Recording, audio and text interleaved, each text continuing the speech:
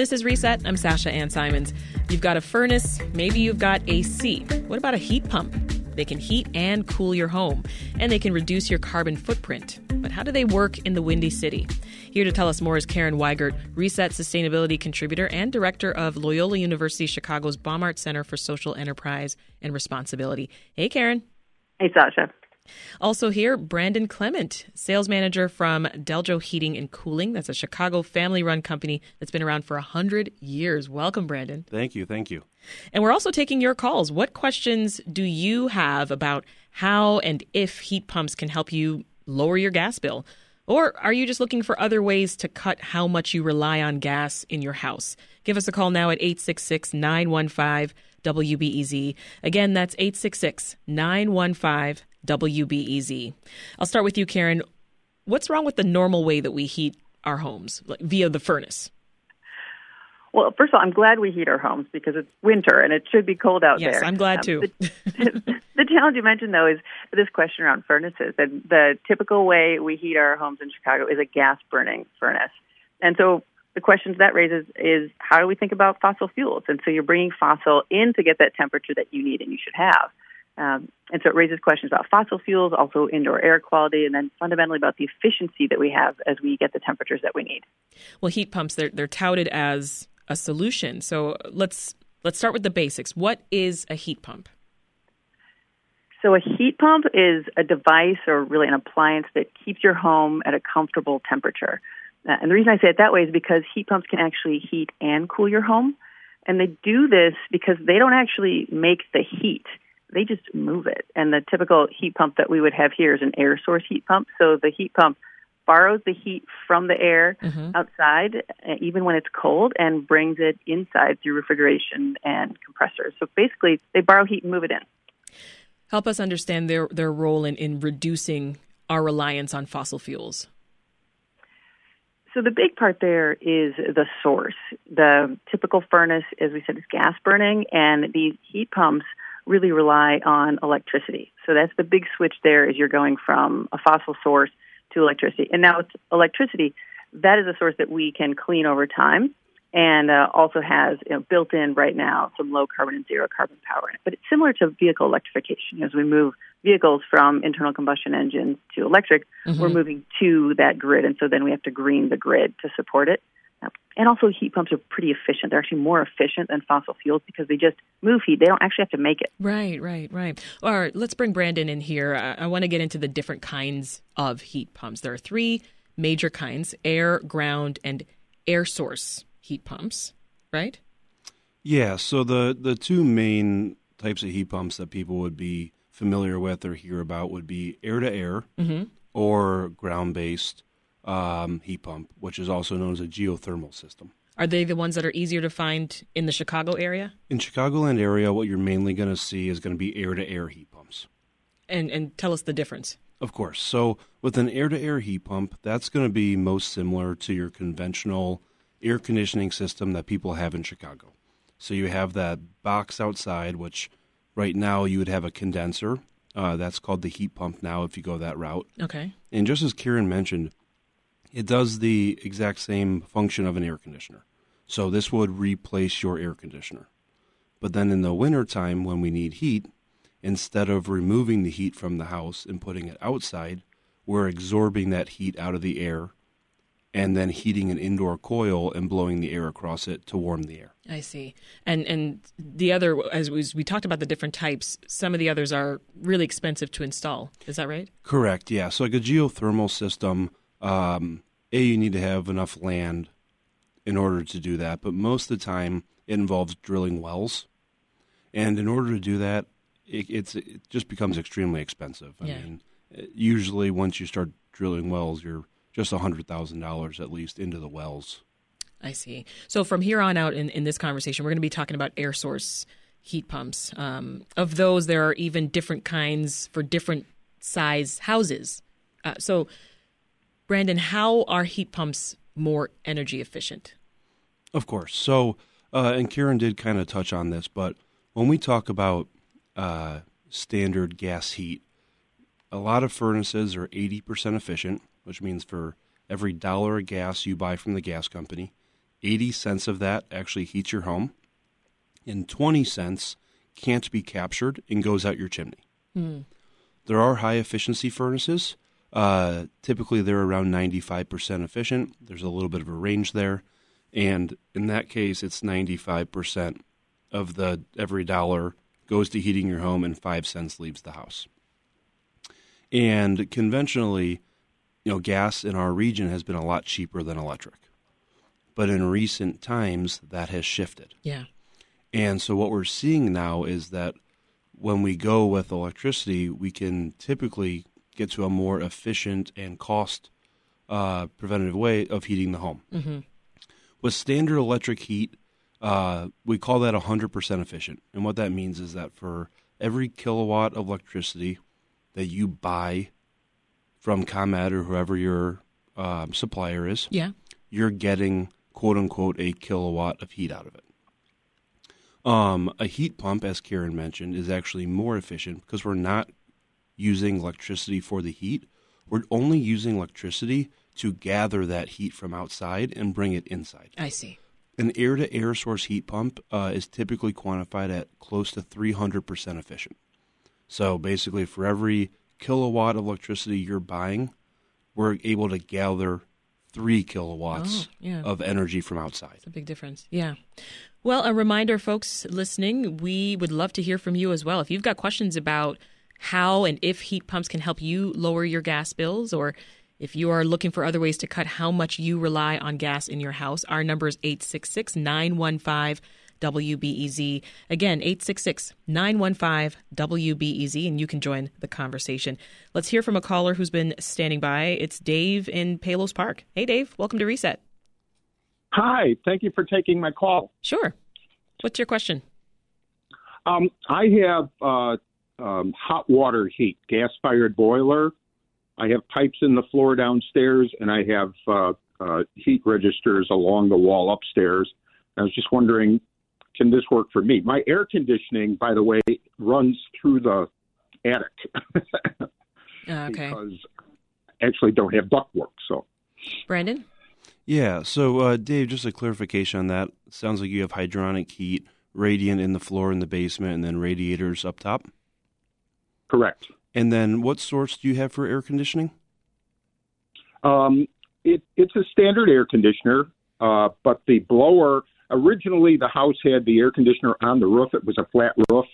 I had a peak roof put over it and insulated, and so the unit is down on the ground, but the blower is up in the attic, and the air comes through the ceiling.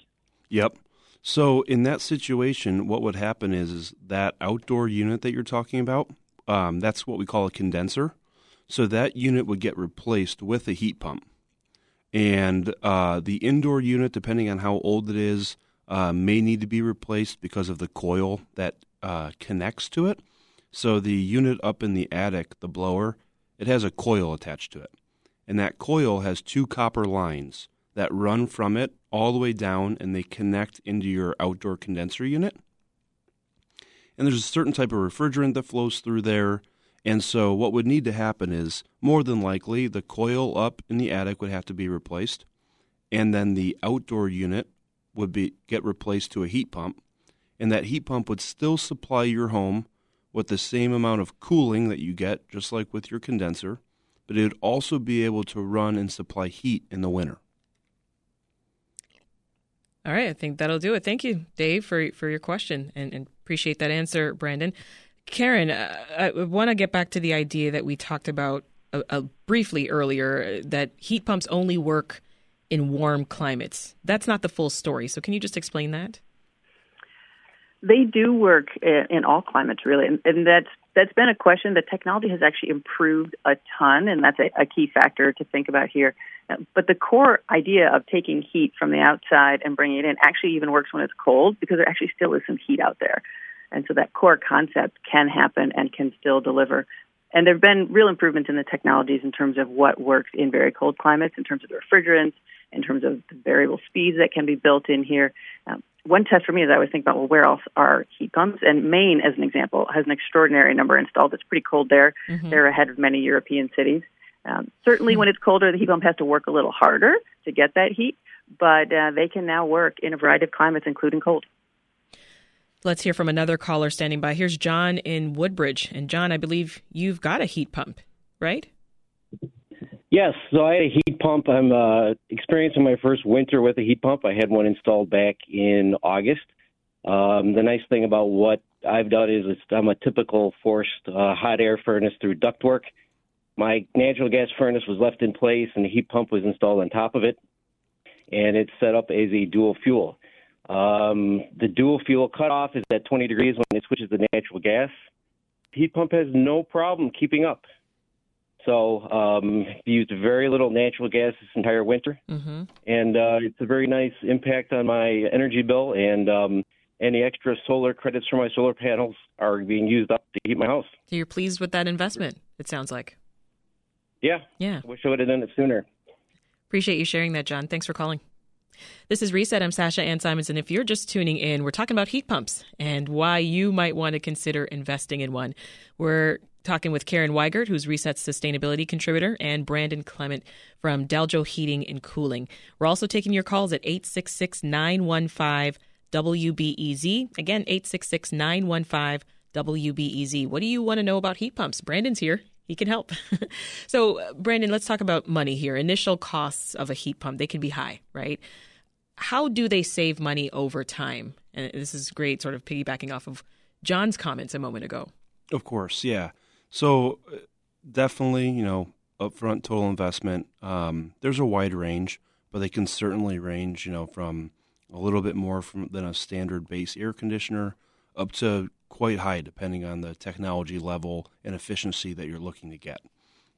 With that said, efficiency can be gained pretty quickly here in a couple of ways. Number one is more than likely that heat pump, even in cooling season, is going to be significantly more efficient than your current air conditioner, which means that for the same amount of electrical consumption being used, it's going to cost you less to run that unit. Yeah. So both, in the summertime, you're automatically going to see it. And then once wintertime hits, now that we're seeing these gas prices and, it's something that's new to us. It's kind of a foreign idea that gas prices are as high as they are. And unfortunately, it's not looking like they're going to start dropping anytime soon. They're dropping a little bit, but very slowly. Yeah. And so still high. Exactly. Which is your point. And so we're at a point now where if a heat pump is put in, we can run it. And like John said, in every home, we can't run a heat pump 100% of the time. We can't rely on that 100% for a multitude of factors, which I'm happy to talk about. But for the most of the time, we can. Yeah. And in Chicago, it's, everyone talks about how cold it is here, and it gets really cold. But the statistics show that 90% of the time that we're running our equipment, it's 20 degrees or warmer. Okay. So like John just said with that 20-degree switchover, only 10% of the time that equipment's running is he really going to have to use gas. So he's saving on utilities 90% of the time. Yeah. Let's go back to the phones. Here's Brian in Michigan City, Indiana. Hey, Brian. What's your comment or question? Just, kind of following up on what Brandon's saying. Yeah, I work for Mitsubishi Electric. We manufacture what we call heat pumps, mini split heat pumps, some people call them. And, that factor about the cold temperatures, the colder it gets, they start to lose capacity. But fortunately, there's technology out there now. We refer to them as cold climate heat pumps that actually can provide 100% heat down to 5 degrees and will even -5 with some models. And we rate down to -13, which I know everybody says, well, we get colder than that sometimes, but that's, to Brandon's point, we really don't very often. So I don't know if in this market we'll ever see a complete replacement, although we are seeing new homes built that are using nothing but heat pumps with no backup electric or backup gas at all. So it's something that's coming, and we're pretty excited to see it as a manufacturer. So awesome. Well, thank you for your call, Brian. Appreciate it. Here's Dave in Skokie. Hey, Dave. Welcome to Reset. Hello. Thank you. I kind of have, I think my answer, the previous caller may have answered my question a little bit. I have two space pumps, heat pumps, I'm sorry. They're about 4 years old, and the big challenge is when 90% of the time they work well, but here in Chicago we have those week to 6 week periods where it just gets, we're in the 10s, 20 degree or below really range. Cold. Yeah. And at that point, it just, the space heater's got to come on. It's about the only way we can deal with it. And I'm just wondering, is that really, there's no alternative? The gentleman said that maybe the new generation of heat pumps can go lower, and maybe that's the answer. That's a good question, Dave. It's one I have too. So, Brandon? Yeah, Dave, that's a great question. And it does depend on the heat pump that's installed. And as Karen mentioned earlier, there's been a large advancement, and it started about 10 years ago, but even just within the last 5 and 2 years, these units are continuing to get significantly more advanced and run at high capacities at lower temperatures. So that could be one of the issues.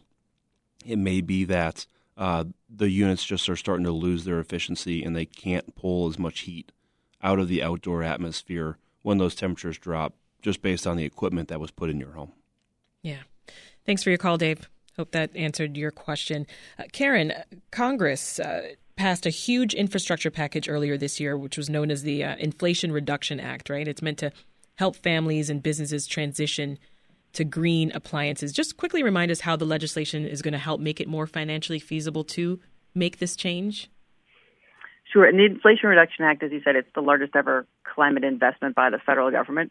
And there's $369 billion in this, really, for climate. Within that, there is a section that is about $9 billion that is going to be available for states and tribes that is for home consumer energy rebates. And a big portion of that is actually for heat pumps. And so they just announced this in November, some of the specifics coming through, including allocations for literally every state. So that'll make it much easier. There's actually going to be rebates where families can save off of that top price as they're looking to install some of this. And there's also efforts to support manufacturing to drive domestic manufacturing and heat pumps as well. Well, we should mention ComEd in collaboration with Elevate Chicago. They're rolling out a program that's going to bring heat pumps to low-income homeowners. Right, Karen? Yeah, absolutely. And this obviously builds on work that Elevate and ComEd have been doing.